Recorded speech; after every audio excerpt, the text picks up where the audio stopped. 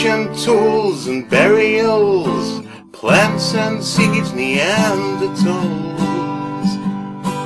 All these things we make no apology are the study of archaeology. But we don't do dinosaurs, no we don't. You're listening to the Archaeological Fantasies podcast, a critical examination of the world of pseudo-archaeology and the misrepresentation of archaeology in the world today. Each episode, we focus the lens of archaeology on a topic and discuss reality versus fantasy. We've covered everything from ancient aliens to crystal skulls, from DNA to modern fakes. Join us for our discussion this week and get ready to think critically. Digging in a trench, monuments. Hello and welcome to the Archaeological Fantasies podcast, episode 41. I'm Jeb Card, and with my co-host Sarah, today we're going to talk to Dr. April Besaw about why archaeology is ghost hunting and ghost hunting is archaeology. Get ready to think critically. Hi everyone, and welcome to the Archae Fantasies podcast. I am your host, Sarah, and I am here with Jeb Card today. Hello. How are you, man? Doing all right. We just finished grading this morning, so I don't have to do that for a number of months, which is really, really nice. I enjoy being the only person on the show who is not a teacher because I get to listen to you. That's where Ken is. He's grading. I get to listen to the two of you like drop off the face of the planet and grade stuff, and then I don't have to worry about it. Yeah, no, this gets a little frantic. My students get really frantic, and then I get frantic immediately afterwards because I have 120 or so this semester, and I have to grade all their things. Grade all the things. Well, today, Jeb, we have a special guest and a really cool topic. At least I think it is, and that's all that really matters in the world. So, Jeb, would you like to introduce our very special guest? Yeah, today we have Dr. April Besaw. I met April when she was doing her doctoral work at Binghamton University. She does archaeology in the eastern United States. And right now she is an assistant professor at Vassar College. And we may talk about a couple of different things, but I know definitely one of the things we're going to talk about is her work with archaeology is ghost hunting and ghost hunting is archaeology. And this is the topic of a chapter she's got in this book we've got coming out, edited by myself and David Anderson from University of Alabama Press, Lost City Found Pyramid. And I am not plugging this thing. You're pimping your book, Jeb. It's okay. No, I'm not. Really you are. not. It's all right. I'm the world's worst capitalist. Anyway, hi April, how you doing? Hello, I'm doing good. Excellent. And so are you ready to talk about why archaeology is like ghost hunting, or do you want to hit it up with something else first? Or I think we're ready to jump in because that's what people are wondering about, right? Yeah. Now, I will have to say I have never done any of that. We've talked about a few of the weird places and weird things I've done, though not all of them, because I haven't been on the show that much yet. But ghost hunting is not amongst them, though we may talk a little bit about related things that I got up to in New Orleans. Sarah, on the other hand, you've talked about that this is something you know a bit more about. I was a ghost hunter, actually. Okay. I enjoyed the heck out of it. And when Jeb told me, April, that you were going to be on the show and this was your topic, I was incredibly excited about this. Well, we'll try to keep that excitement going then. Have you gone ghost hunting? Yeah, I only go ghost hunting with my students. And we that's go ghost awesome. hunting essentially on campus. When I did it in Ohio, it was a building that was on campus and part of campus, but it was abandoned and falling apart, and that only made it even better. Well, yeah. And then I did it here at Vassar in the basement of the building that I'm in right now, the main building, which is the building that Vassar College was started in. I live in a dorm. I don't live in a dorm room. I have an apartment. But we went into the basement with the senior anthropology majors right before graduation last year. And I've been on sabbatical this semester, so they haven't gotten to corner me to have me take them ghost hunting here this semester. Okay, so pretend like I'm one of your students, and we are going to go on a ghost hunt. What do you do to prepare your students for this ghost hunt? Well, they have to do some of the prep work for me. Otherwise, everybody just wants to go, and then I have to do a huge amount of work. But we have to know a little bit about where we're going, when it was constructed, what's gone on in there, that sort of thing. And I have one of the ghost hunting books from ghosthunters.com, Ghost Hunting 101. Nice. And I make them read the chapters about the theory and the equipment, just like we were going to do in archaeological excavation. They have to be prepared and understand what we're going to do, where we're going to do it. We have to have proper safety for whatever place we're going in. When we did the basement here, they made us wear hard hats because the ceiling is actually very low in the basement down there. Did you have to wear awful orange vests? No. Well, since we're in the dark, nobody could see that we're wearing orange if we are wearing orange. We always do it in the dark. And for whatever reason, of the 3 times I've gone ghost hunting with students, every single time it's been thunderstorming, but that was not my plan. That's pretty awesome, though. I'm pretty sure that means you may be a wizard. It could be. I don't have a hat that's pointy like that, but if you send me one, then I will have one. Well, it wouldn't fit in the basement anyway, so. Yeah, it's true. Yeah, that's just common sense. So you make your students do. Oh, sorry, Jeb. Well, no, I think we're going to ask the same thing, that this is not a hobby. You very much tie this into your professional life as archaeology. Maybe not as the main thing you do, but you definitely do. It's not just like, I'm an archaeologist and I do this thing, right?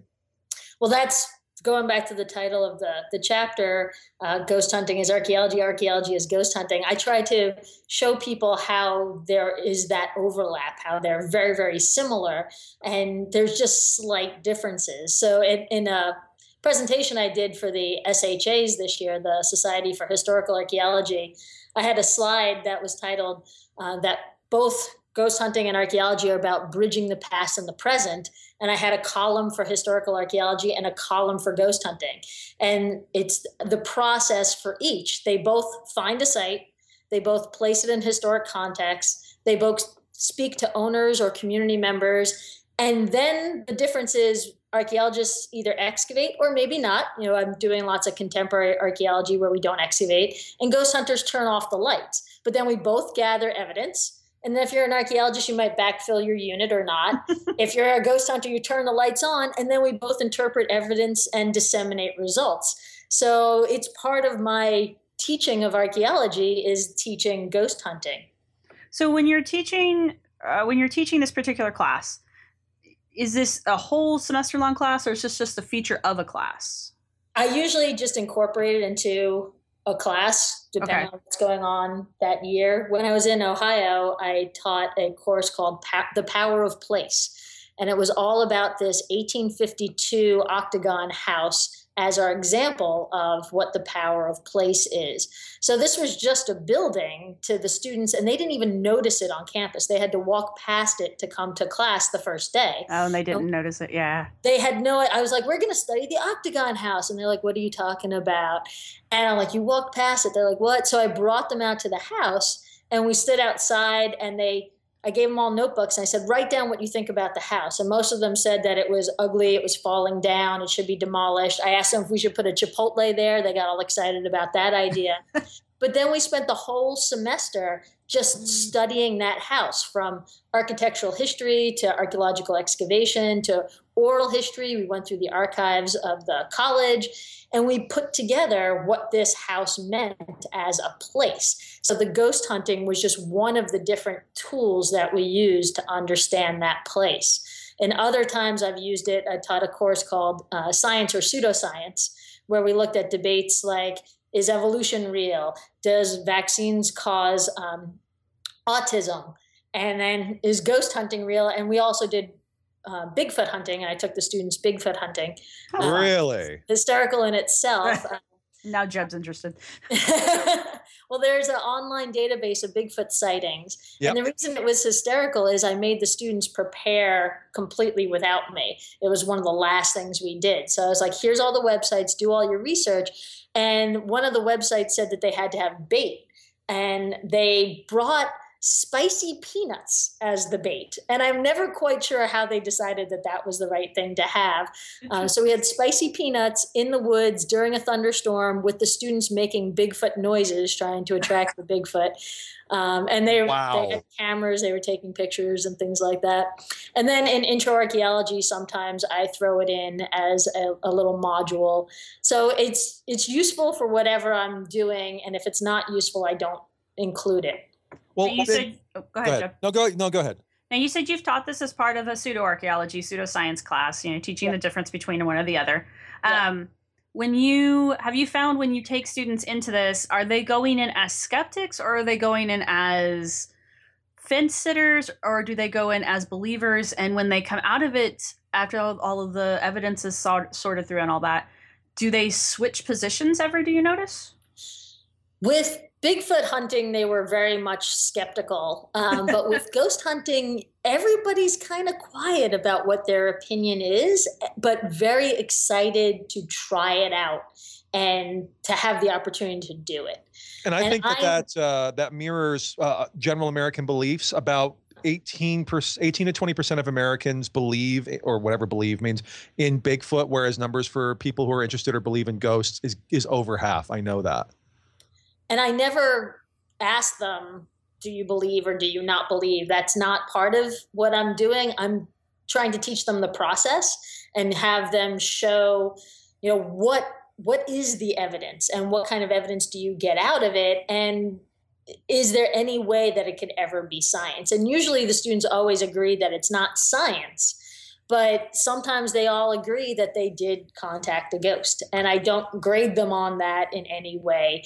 It's more about, were they prepared? Did they do what I asked? Did they have the actual experience? And then we discuss the experience and we move on. So I don't make it about the ghosts, because for me, the ghosts that I'm talking about are more of a phenomenological ghost, more of that if you go back to your childhood home and you can remember you and your friends running around the house and you could almost see them, those are the ghosts that I'm trying to summon in my work. I'm not trying to summon paranormal ghosts. I'm trying to summon historical memories or ideas of historical memories. So if you go to a historic site and they have reenactors, those reenactors are essentially your ghosts. If you go to a historic site that doesn't have the reenactors, and I tell you a really good story about what happened there, you might be able to almost see the people doing what I told you they were doing. So those are the ghosts I'm going for, which is why it doesn't matter if you believe in the paranormal ghosts or not.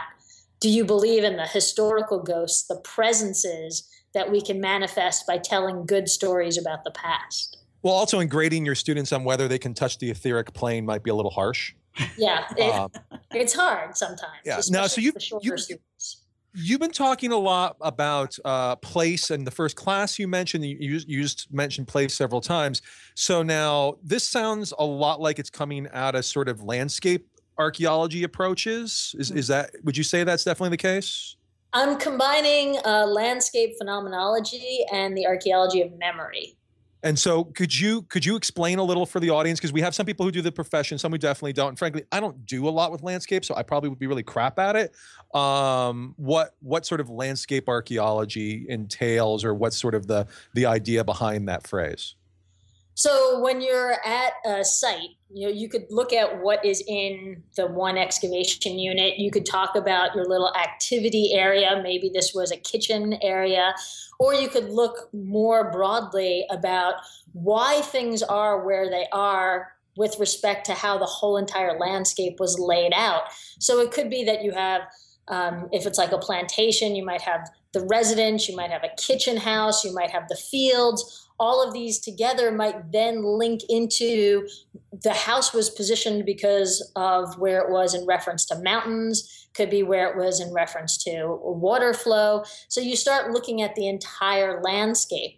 And some people who do landscape studies see that the same landscape is inhabited over and over again from generation to generation. And sometimes there are different cultures that are coming into the same place, even though the places adjacent to it aren't being occupied with any regularity. So some places have their own sense of what makes them special. It could be a waterfall. It could be something like that that makes it special. So archaeologists started looking at how people experience these places that make them special places. So it could be that your ancestors used to live there is what made it special to you versus somebody else who's moving into your town. It could be that that old tree is just a really beautiful old tree. So we started branching out in landscape archaeology to start studying how the people that we're looking at in the past experienced the places that they lived in, whose artifacts we are now studying. Well, I think that's the fascinating thing is that even though landscape is technically about non-human, attributes, non-human materials, landscape, much of it is actually about creating a more human touch versus, oh, look, I found a pit full of things I dissected and now I'm going to categorize them like butterflies. And I think that's sometimes the critique that comes of, more traditional excavation and whatnot.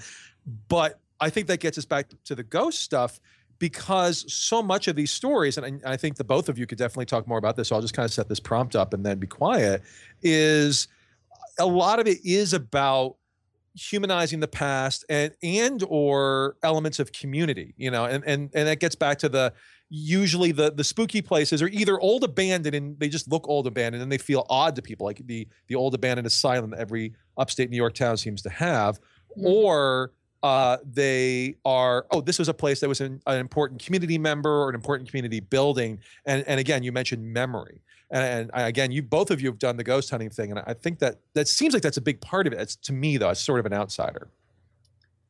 Yeah, if you don't have a sense of why that place is special, you're never going to find a ghost there. Do you agree, Sarah? I do, actually. When I was ghost hunting, that was pretty much my role in the group. I was the local skeptic, but the other thing I did for them was I did all of their back research for them about the area and the houses specifically that we would go to. And that was so that we knew the history of the place that we were walking into. Now, I wasn't supposed to share any of that with the psychics so that it wouldn't interfere with them, but I shared it with the rest of the group because it's interesting. To me, that's the most fun about the ghost hunting, is the knowing what you're getting into. And then it's like, I don't know, it's like shrinking down and walking through a dollhouse, I guess. Once you actually start doing the investigation, you're just doing it in the dark with a flashlight and a tape recorder sometimes. And if you don't know that backstory, if you see a shadow or hear a noise, you have no context to interpret it within. Exactly. I mean, that backstory makes these ghost hunting shows basically site tours from historical sites. So if you turn the lights on, you've got an architectural history show. You turn the lights off, it's a ghost hunting show. It's a ghost hunt. And that's why a lot of the shows that you see on television they're still on the air and some of them are still really, really popular, but they always start off with some kind of like catchy montage of crappily exposed pictures and a story about where they're going to be. They're developing that sense of place before they take the audience into that space and start screaming at each other over their cameras. Well, they have to be crappily developed. I mean, we know all cryptids are naturally blurry, so of course all ghost locations are very poorly developed and have like that exposure. I say they're crappily developed, but yet at the same time, I'm one of those people that uses all of the filters on Instagram. I love that rubbed look on photos. So when they do that on television shows, I actually really like the pictures. Mine, I've never done any of that. I'm an Instagram fanatic, but yeah. You guys mentioned a dollhouse, and I can see absolutely that thing. April, a number of the things you've looked at, almost when I think of a ghost house, if I think of a haunted house, think of a ghost story. Another word, and of course, I've kind of hit this dead horse repeatedly with a tire iron earlier in the show, but not this show, but in the run of the series. Screams Victorian. Is that generally the case with this stuff? I don't think it has to be. No. It could, as long as there's a story there. Yeah. And specifically a story that has a universal theme of lost love or unexpected death or something like that. That's all you need, is something that the people can hook into, and they'll start seeing things in whatever way you want to perceive that as. Well, they feel connected. Let's go to break real quick, and when we come back, we'll pick up on that concept of the universal story creating the ghost. Yeah, and I have something else I want to sort of ask about in terms of sort of how old haunted houses can be. So. Digging in in a trench, monuments, going to the pub when the We hope you're enjoying this episode. Please be sure to check out the show notes at www.archyfantasies.com for further information about our hosts, guests, and topics in this episode. This podcast is listener supported, and we appreciate every donation, either in the time it takes you to rate and share this episode, or monetarily on Patreon and Ko-fi. You can connect with us on the blog, by email, or on Twitter. Thanks to all of our supporters. And let's get back to the show. Dinosaurs, rate your trials as one will call. No, we don't do dinosaurs. And we are back, and we're still here with April Besaw, and we are still talking about archaeology and ghost hunting, or ghost hunting as archaeology, which I, again, am incredibly excited about this whole topic. But you mentioned a term in the last section, April. Could you explain it a little bit more for our audience? What exactly is the archaeology of memory? So the archaeology of memory is an approach that was really popular in the early 2000s as archaeologists started to talk more and more about how the people that were studying through the artifacts actually saw themselves in respect to their history. So I'll give you an example from my dissertation that was on a site that was right at the southern border of New York State, northern border of Pennsylvania. And there was a large Native American burial ground there. And the site was excavated in the 1960s. And not much was done with it as far as a cohesive book about what that site meant. And when I went back and looked at the burials, I noticed that several of the burials had two individuals in them. And one was actually above the other and had slightly different artifacts next to them. But the bodies were intertwined in a symbolic fashion. So I used archaeology of memory as a way of talking about how I believe these people who we would call the Susquehannock as archaeologists, Native Americans of Pennsylvania right before and during European contact, had opened up pre-existing Iroquoian graves that were older and interred their own individuals in with these earlier graves as a way of recalling where they came from and who they were related to or the land that they were related to. So the archaeology of memory is looking at the memories of the past people as they performed them that we could see in the archaeological record. So anytime we might have a very old object in a relatively new site, it might have been that somebody maybe 500 years ago collected that artifact and they themselves knew that this was from an older period of time and they thought it was important and maybe they used it in their rituals as a way of recalling their own past. So trying to look at the material remains of how past people thought of themselves and thought of their history is what the archaeology of memory is. And so these were artifacts that were, as an archaeologist put it, chronologically, they were sufficiently different in sort of how we deal with time archaeologically. Like, oh, this is not like 10 years or 20 years, even 50 years later. This is a while in this case. Right. And these bodies had to have been decomposed just enough that they could be rearranged without rearranging each individual bone, but decomposed enough that it caused these anatomical anomalies in them. Oh, wow. So, and this is upstate New York, so it's relatively cold for a good part of the year. So the decomposition rates that far down in the ground are kind of slow. So these weren't last year. They weren't 2 years ago. And the artifacts, archaeologists would tend to say, were from both a different people and a different time period. So maybe 50 to 100 years. Oh, wow. So trying to figure out what that means if you reuse an old site by actually reusing the people and the objects from that site, well, we have to think about what those people thought about because they knew that this was older stuff. Possibly the topic that is the most fascinating in some work I'm doing right now is about reuse. Is about ancient reuse. Finding Olmec jades in the Templo Mayor of the Aztecs 2,500 years later is just absolutely fascinating stuff. Which is kind of doing the archaeology of old archaeologists, right? Yes, yes. They found these things too when they were digging their fields, when they were digging their houses. How did they see the past, just like we're trying to see the past.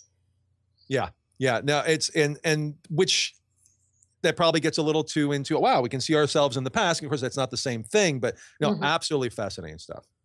Yeah, no, that I think that's not something a lot of people think about. And I like that there is the study of memory going on. Yeah. I open up when I teach my intro to archaeology, I open up with the guy Nabonidus, the who's often considered the first archaeologist. He was this the guy that dug up the Sphinx.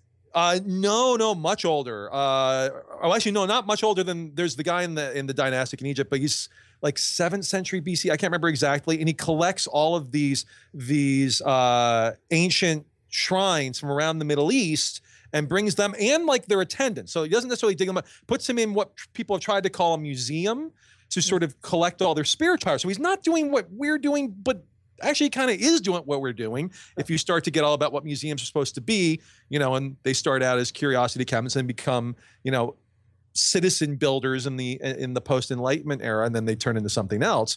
I also point out to my students that he's the last Neo-Babylonian king, which is probably a statement on putting an archaeologist in charge of a state or an empire is probably not the world's best. It is if you don't want to repeat history. Okay, April.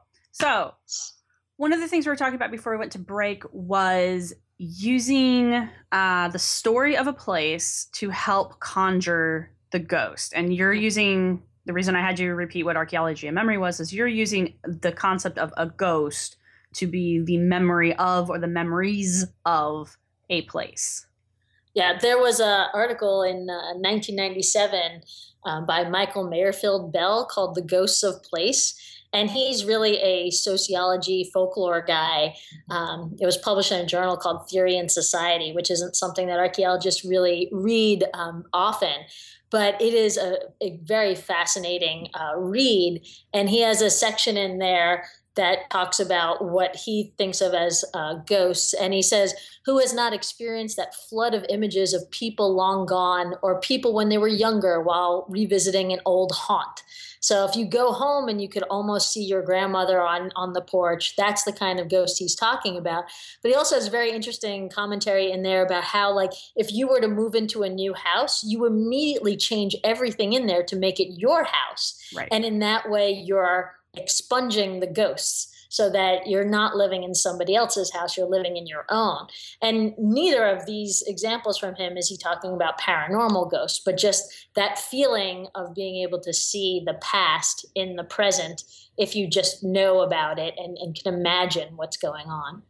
I actually have a very funny story that's not really related, but I kind of have to tell it. Okay. You mentioned that we remake our houses, and some of us do that more than others. I do it less, but there was a friend of mine in New Orleans. She moved into a small little apartment in the sort of the edge of the Garden District, and she moves in on the first day, and she's got this tiny little cubbyhole apartment, and the bed area is this tiny little cubbyhole, and she calls me freaking out like sometime in the later evening after it's gotten dark. And what it all transpired is she had turned the lights off, and literally at the end of her bed on the wall was a 3.5 foot wide, massive devil face leering down at her, as such things do. And she freaks out. And so I come over and I'm fascinated. And so what this thing ends up being is that somebody had painted this thing and had used for at least some of the highlights fluorescent paint, or paint that glow in the dark paint, and they had painted over it, the realtors, not sufficiently. But they didn't get the translucent, the glow in the dark paint. Well, they covered it, but it was just with a light coat of paint, so you didn't see it. I mean, once you knew it was there, you could sort of see it if you looked at it in the right way, but you would never have really looked at this unless you're like crazy obsessive, so I might have seen it. But she turns the light out, and of course, this thing's been sucking up light for 6 hours, and this thing just, boom, is on the wall. And I'm like, this is now my favorite place ever. And that's so a neat trick, though. Oh, I know. It was amazing. And we, everybody do this to somebody you don't like. I ended up forcing the whole, like, let's do time-lapse photography. Let's do like a really long, not time-lapse, but a really long exposure and get a picture of it, which I probably have knocking around somewhere. But yeah, that's why you make these places your own, so you don't have creepy devil faces leering down. Exactly. Every place is creepy until it's your own place. So that's the ghosts in Micro Mayerfield Bell's Ghosts of Place. So, April. Yes. We have to talk about actual ghost hunting, and have you ever gone out with a group? Do you have a ghost hunting troop that you run around with? It's just students that I go out with, so I'm usually the ringleader in it. There are literally thousands of these groups, and we're going to have a guest on who's going to probably talk about this a little, and she looked at over 1,000 groups, and that was not comprehensive. Oh no, there's almost every area has at least one, depending on how big the city is. Like Indianapolis had 2 large groups and several very small groups that were very like neighborhood specific. But have you ever gone out with a group of... Are we sure they're not just really nerdy street gangs? Actually, funny story. I have not gone out with nerdy street gangs or with an official ghost hunting group. How's that? Well, then you just haven't lived, April. Part of it is that my colleges are very supportive of this as long as it's academic. And the insurance liability of having off-campus people come in to campus building is just enough that they wouldn't let me do it on campus with these groups. And I've been contacted by groups who wanted me to get them on campus. So the fact that I can't do that automatically sets up a little bit of a negative relationship there. But I haven't yet. You know, if I met the right group, I would. I'm always a little cautious to make sure that, you know, everything is to the point where I'm an academic and I'm doing this as research, and I don't want anybody to use my name or my affiliation as a way of giving them some sort of credence that I might not want to give them. Oh, yeah. I mean, that's a... Go ahead. There's never any way to prevent that other than just being like, no, I can't help you. But yeah, once you start working with them... you just, I mean, be careful. I mean, yeah, you can't ever prevent it. But the one I love is there was a alien abduction conference in the early 1990s. They rented space at MIT, which of course turned it into the MIT Conference on Alien Abduction. Mm-hmm. Right. See, and I don't think colleges should be afraid to do that kind of stuff. It's not I don't feel like it's a statement on the college, even though they know that they do. But I think being open, see, this is my thing. I think being open to the public, even on pseudoarchaeology terms, is well. The college wasn't doing it. The college wasn't doing it though. It would literally be like the equivalent of, you know, name your favorite pseudoarchaeologist, giving all their stuff, and it's at your school, and then it becomes your school's thing. Now, if they were like, oh, we're going to have sociologists, folklorists, anthropologists, historians, etc. Yeah, I think these stuff should be engaged with, and that's again, I think that gets back to being careful and engaged, frankly. So, April, I'm assuming when the different groups contact you, they want to look at specific areas. What areas are they usually looking at, and have you gone with your students to investigate any of those areas? It was mostly in Ohio. My ghost hunting was on the website and in the school paper, and they had read that, and they wanted me to give them access to the places that I had already been. Gotcha. And they pretty much said that they know what they're doing better than I do. Which, you know, doesn't increase my, hey, come on over. Right. I was told by my college that I could not get them access to these places. And I generally do attics and basements of college buildings because that's the students get to learn about their own campus that way. If I did it for just any off-campus building, it has limited educational, you know, importance. The students want to get that sense of that their campus is special and how it's special. You know, they're places that you see every single day, and then you see them at night in the dark with an EMF detector in your hand. That's part of that transformation that the ghost hunting is giving me to teach the students about archaeology. The fact your everyday place has a history and a mystery to it. It's the same thing when we open up an excavation unit, but I can't open an excavation unit every semester for every single class and get far enough that they get that sense of mystery. But I could bring them into an attic or a basement in one evening and get that. So I've been focused on campus buildings for that connection to the students. I think that makes a lot of sense. It does. That's why a lot of cities do the ghost hunt, or not ghost hunts, but the ghost walks. And I used to give a tour myself. It was a skeptical ghost tour, but it's the same principle. We go around to some of the oldest buildings in Indianapolis and talk about the different ghost stories of that building. We weren't looking specifically for the ghosts, but I don't know. Taking a bunch of skeptics ghost hunting might actually be really fun. Oh yeah, I actually gave one. So the last year I was at Tulane in New Orleans, I created one time. And by the way, all the and no offense to anybody, all the semi-employed goth drama majors who were doing the various ghost tours in New Orleans in the French Quarter, they looked very cross at me because I was they thought I was some like competition they had not seen before. One had a very large and menacing walking staff, but I did a haunted and hidden history of New Orleans tour. And it was a lot of fun. And it was also really interesting to see which of the grad students were not entirely aware of exactly how much of their education had been paid for in some capacity by the United Fruit Company and its various literal ties to like the concept of banana republics and CIA overthrow in Guatemala and so on and so forth. Which was interesting. We also tried to replicate, there's that bit, as much as the history may be a little wonky, the movie, one of my favorite bits is in the movie JFK, the Oliver Stone movie, where they walk around like, oh, there's FBI, there's CIA, there's state, there's that. And we tried to find that spot. And also the fact that in the movie, they make a big deal about how Oswald's office was on the other side of Guy Bannister, another supposed part in Garrison's big, huge conspiracy, which was wonky. That's now a federal building, which I only realized when we got there, which I thought was hilarious, that the building had been torn down and was now behind bars as part of a federal compound. So, but no, that can be a lot of fun if you're, in fact, what we would do is we would hear the other ghost tours and they'd be talking about the little Laurie house and all of that in New Orleans. I'm like, okay, that part's not true. It's made up in the 1930s. There's nothing in the 1800s about any. Oh God, he's got a stick. All right, everybody be quiet. So yes. You got to watch out for the Vadum down there too. Yeah. Oh yeah. Yeah.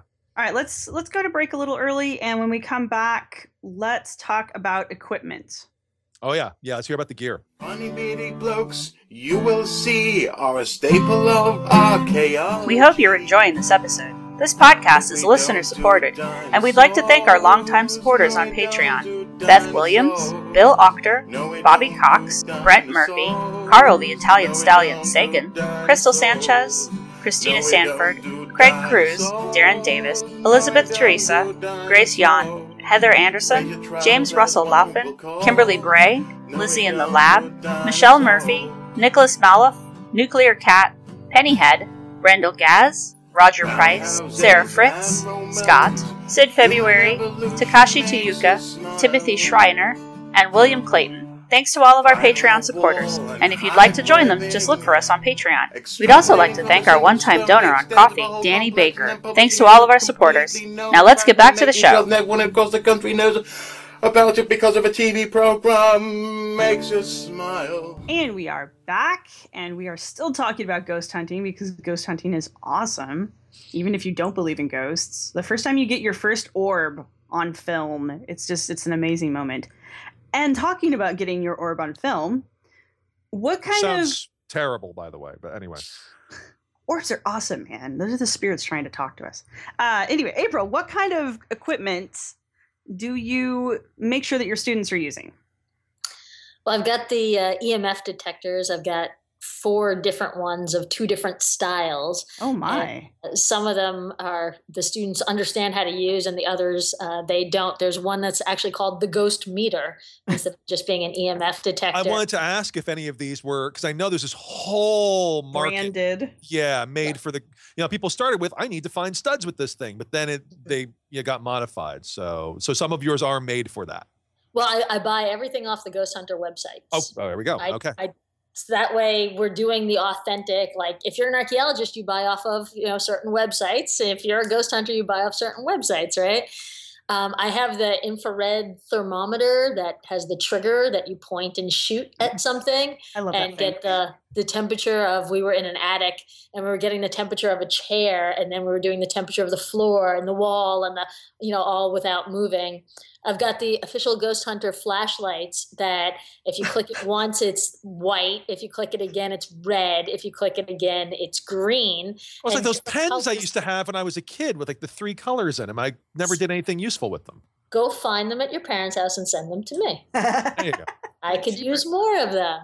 I started with a mini cassette recorder, but my students don't know how to use cassettes. Oh, that's and when awesome. it got to the end, they What is didn't this know how to cuneiform flip thing? it over. They couldn't flip it over. That No. is freaking I told amazing. them to flip it over, and they were worried it was going to erase what we had just recorded. I love it. Wow. And love then it. sometimes Wow. they don't actually record; they just hit play. If it's already a ghost hunting tape, adds a little atmosphere when you're suddenly hearing noises and voices out of nowhere.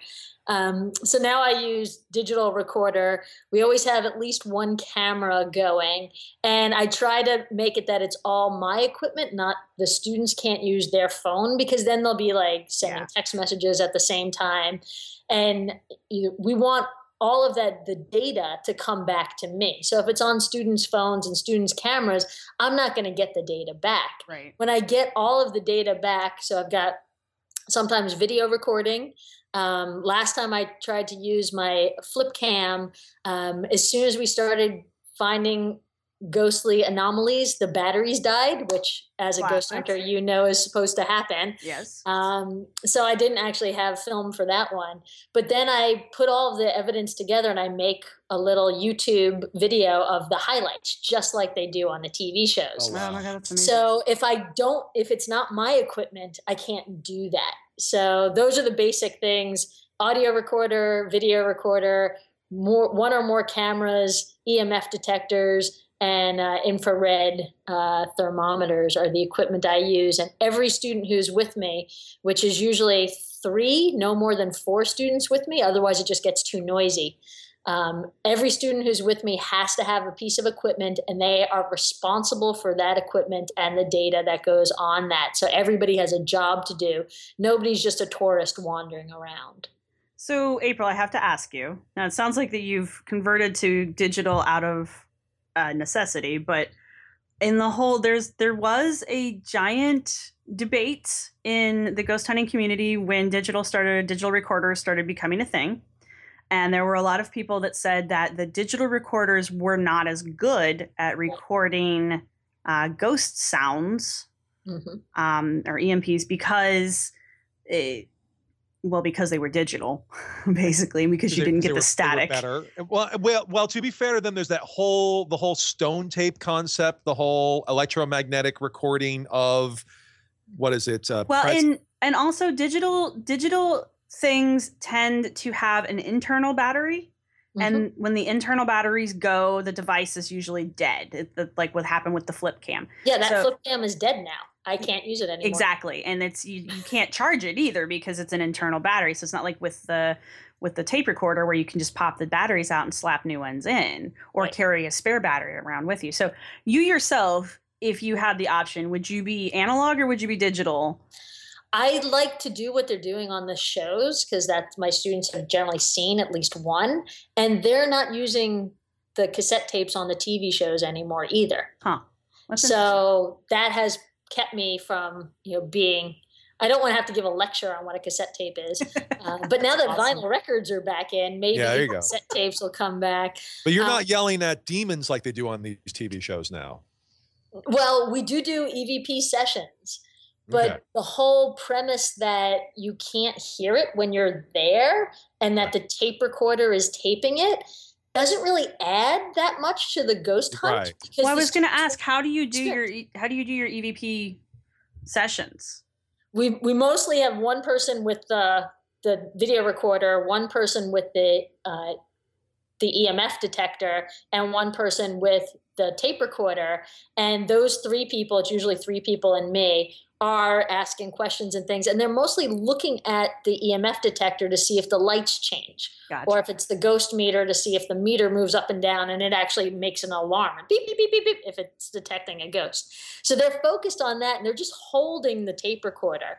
And then later when I get all of the data, I play it back, the tape recorder, and add that to the video or whatever I'm putting together.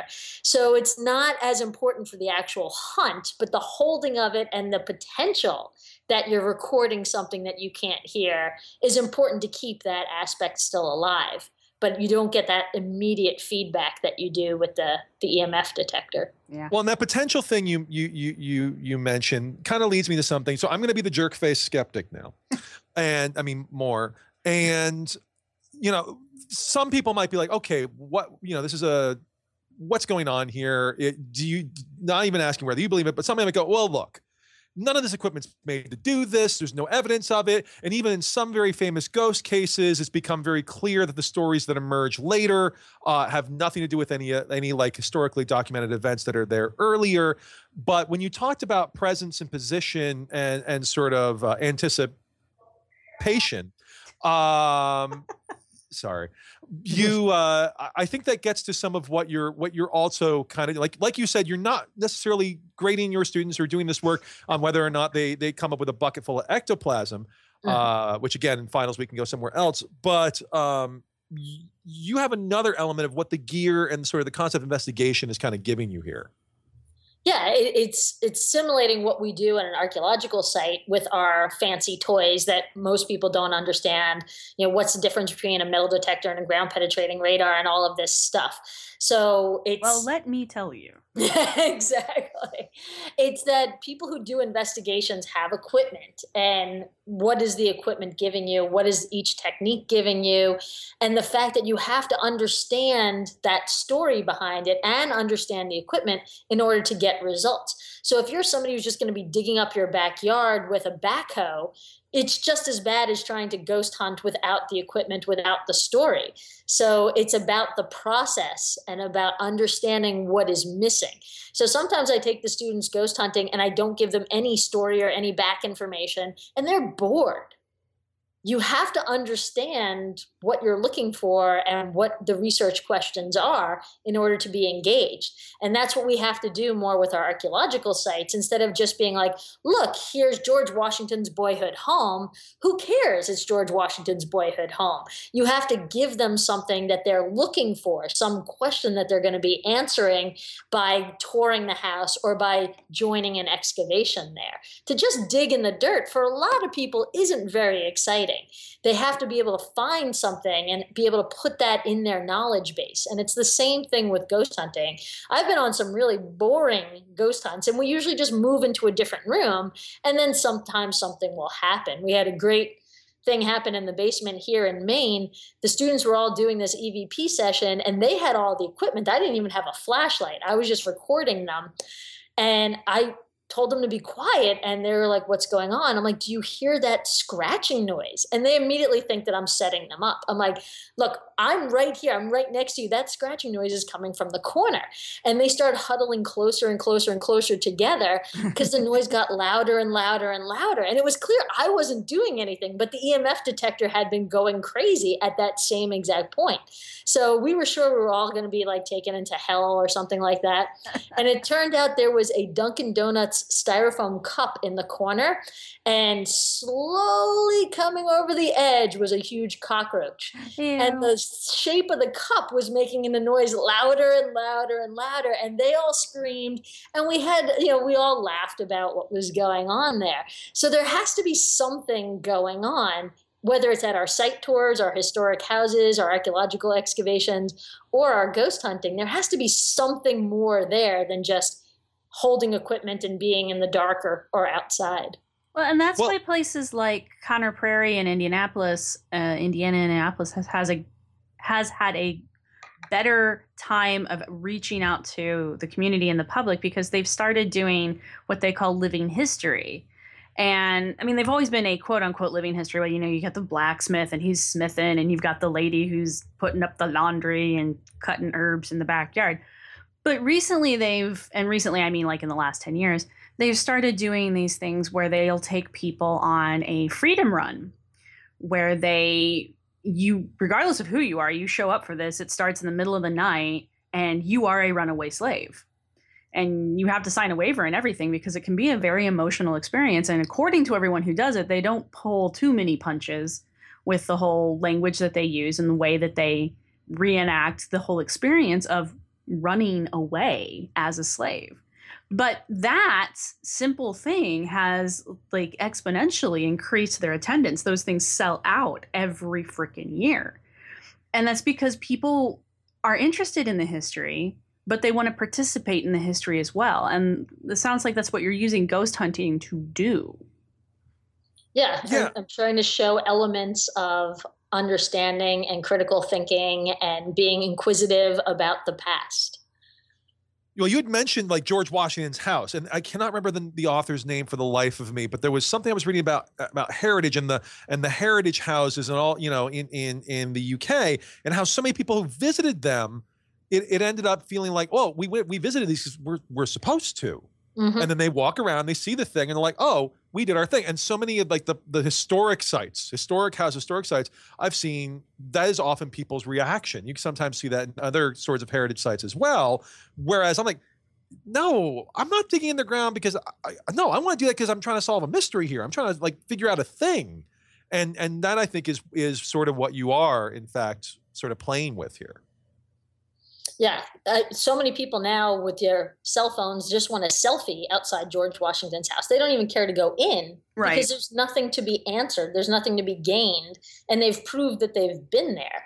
When the Society for American Archaeology conference was in Memphis, I went to Graceland, saw how expensive it was to get in. I just took a picture of myself outside the gates and was done, right? So you don't have to go into these places unless we give people a reason to go into these places.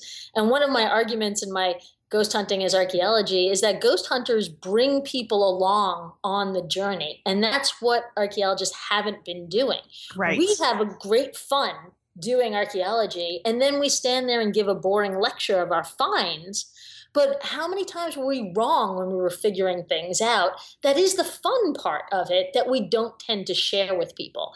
And ghost hunters do it better than us, that they share when they get scared and then they show that it was actually a dog or a rat or something like that. We don't share that when we thought that this was something important and it didn't turn out to be. So all they see is these overeducated people telling these boring stories. Whereas if we all were to learn something from ghost hunting, it would be that people want to come with us, whether they're doing that sitting on their couch or whether they're doing it at the site. And they don't want to just move dirt. They want to understand, like, why are we here? What does this mean?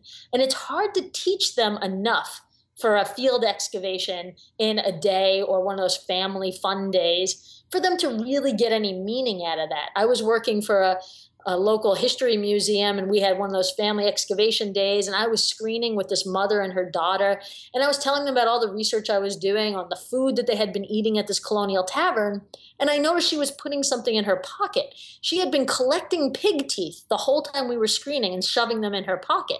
And I confronted her. I'm like, what are you doing? She's like, oh, these aren't artifacts. They're just pig teeth. And I'm like, what are you going to do with those? She's like, I'm just going to take them home so I have a souvenir. Even though I was telling her about my research, she wasn't making that connection that she was actually stealing the data that I needed for my research.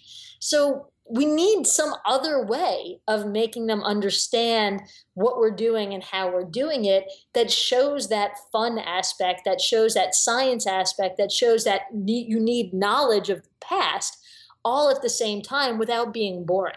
Well, that's to be a devil's advocate here to your position what you're trying to do. I think that would be my argument is, if we're just playing like the detective, if we're just playing like the mystery investigator, but we're also caretakers. We have to be, because these are non-renewable resources. They're often fragile. And then there's the third sort of thing that separates us. As you said, you can't teach them in one day. It's like, oh, look, I need to go to school. How long to look at fish ear bones, to look at climate? What? Yeah, but they don't want to look at fish ear bones. That's the thing. Well, that's what so many of our episodes are about, is the fact that they only want to look at like carved monuments to tell them the Phoenicians were here. Right, but they're not. But it's not even that. They're not just. They don't want to just look at the carved stuff and the big shit. I mean, that stuff. Sorry, I swear a lot. By the way, April. Sorry. There's the reason why all of that big stuff is so imaginatively drawing to people is because I just figured this out today as I was reviewing another episode of that wonderful show that I hate. The reason people do the pseudo-archaeology and the reason why people can get big names in it is because the words that they use, they don't say, we're digging a unit over here because we found this on our radar, blah, blah, blah, blah, blah, blah, blah, blah. And that's all they hear. It's like the Peanuts parents. Mm-hmm. What they say is, I have a puzzle and here are these pieces. They literally will say these words. There is a puzzle and I have all the pieces. I have to figure out how they fit together. Now, you and I immediately go, that is a bad statement because you're going into it with an assumption of being able to find blah, blah, blah, blah. People don't give a shit about that. What they hear is, here is a puzzle. Here are the pieces. Figure out how they go together. And that's what we do as human beings. Our brains are wired to do that. So when you present that, and I think ghost hunting does present that the way that April is saying, is she says, here is the backstory. Here are the cool gizmos and gadgets that you're going to go collect stuff with. And when we have all this stuff collected, we're going to put it all together. And there's either a ghost trying to talk to us or there's not, and it's the excitement of figuring out how to put the puzzle together. Oh yeah, I mean, I very much feel that. I mean, what you're I mean, not exactly, what Mr. W or whoever you're talking about is saying specifically, but oh my God, I'm looking at these little clues and I'm going to figure out something. What, not necessarily this particular thing, or maybe I won't. Maybe it'll end up being all chaotic and messy, but that's fine.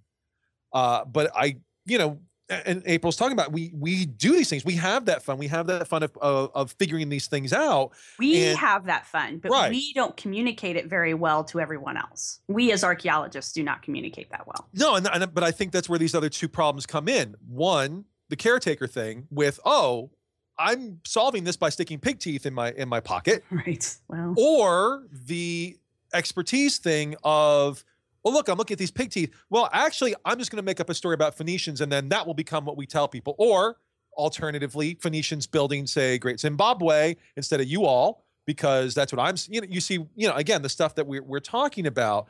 And on the one hand, I think we do have a lot of communication problems. On the other hand, there are some things that we have to do whether we like it or not. No, I agree with you on that. And April, I want to give you the chance to have the last word here because we're running out of time, and I want to make sure that you have a chance to talk. Well, in response to the preservation thing, every place I take students ghost hunting or just tell them the ghost stories of that place, they feel so connected to that place after. The students in that Power of Place class formed an organization to save that Octagon house at the end of it. Yeah. I didn't tell them to. So if we give them these experiences, people want to be preservers for what's going on. And for the other aspect, people want there to be magic in the world. They want there to be more than just what we tell them is, the climate is always changing and this and that. And we'll never be able to completely address that desire for there to be more mysticalness in the world, because that's beyond our science. And I think completely ignoring it is to some degree a mistake. Right. We can't keep just running around debunking things and saying that we're smarter than everybody else. We need to show people what we can do and how the past is really part of our present. And that's what ghost hunting does. And I think we could all learn a lot from it. I appreciate that outlook. I really do. Yeah. So thank you very much, April, for coming on the show with us. Thanks for having me. And thanks for being a fellow ghost hunter, even if it is just on your college campus. I'm sure there's lots of ghosts to be found there. All right. All right. No, this has been fantastic. And again, thank you for being on. And we will definitely talk about all your various and sundry ghost hunting adventures in the future when the book that I'm not plugging comes out. All right. Plug the book, Jeff. It's okay.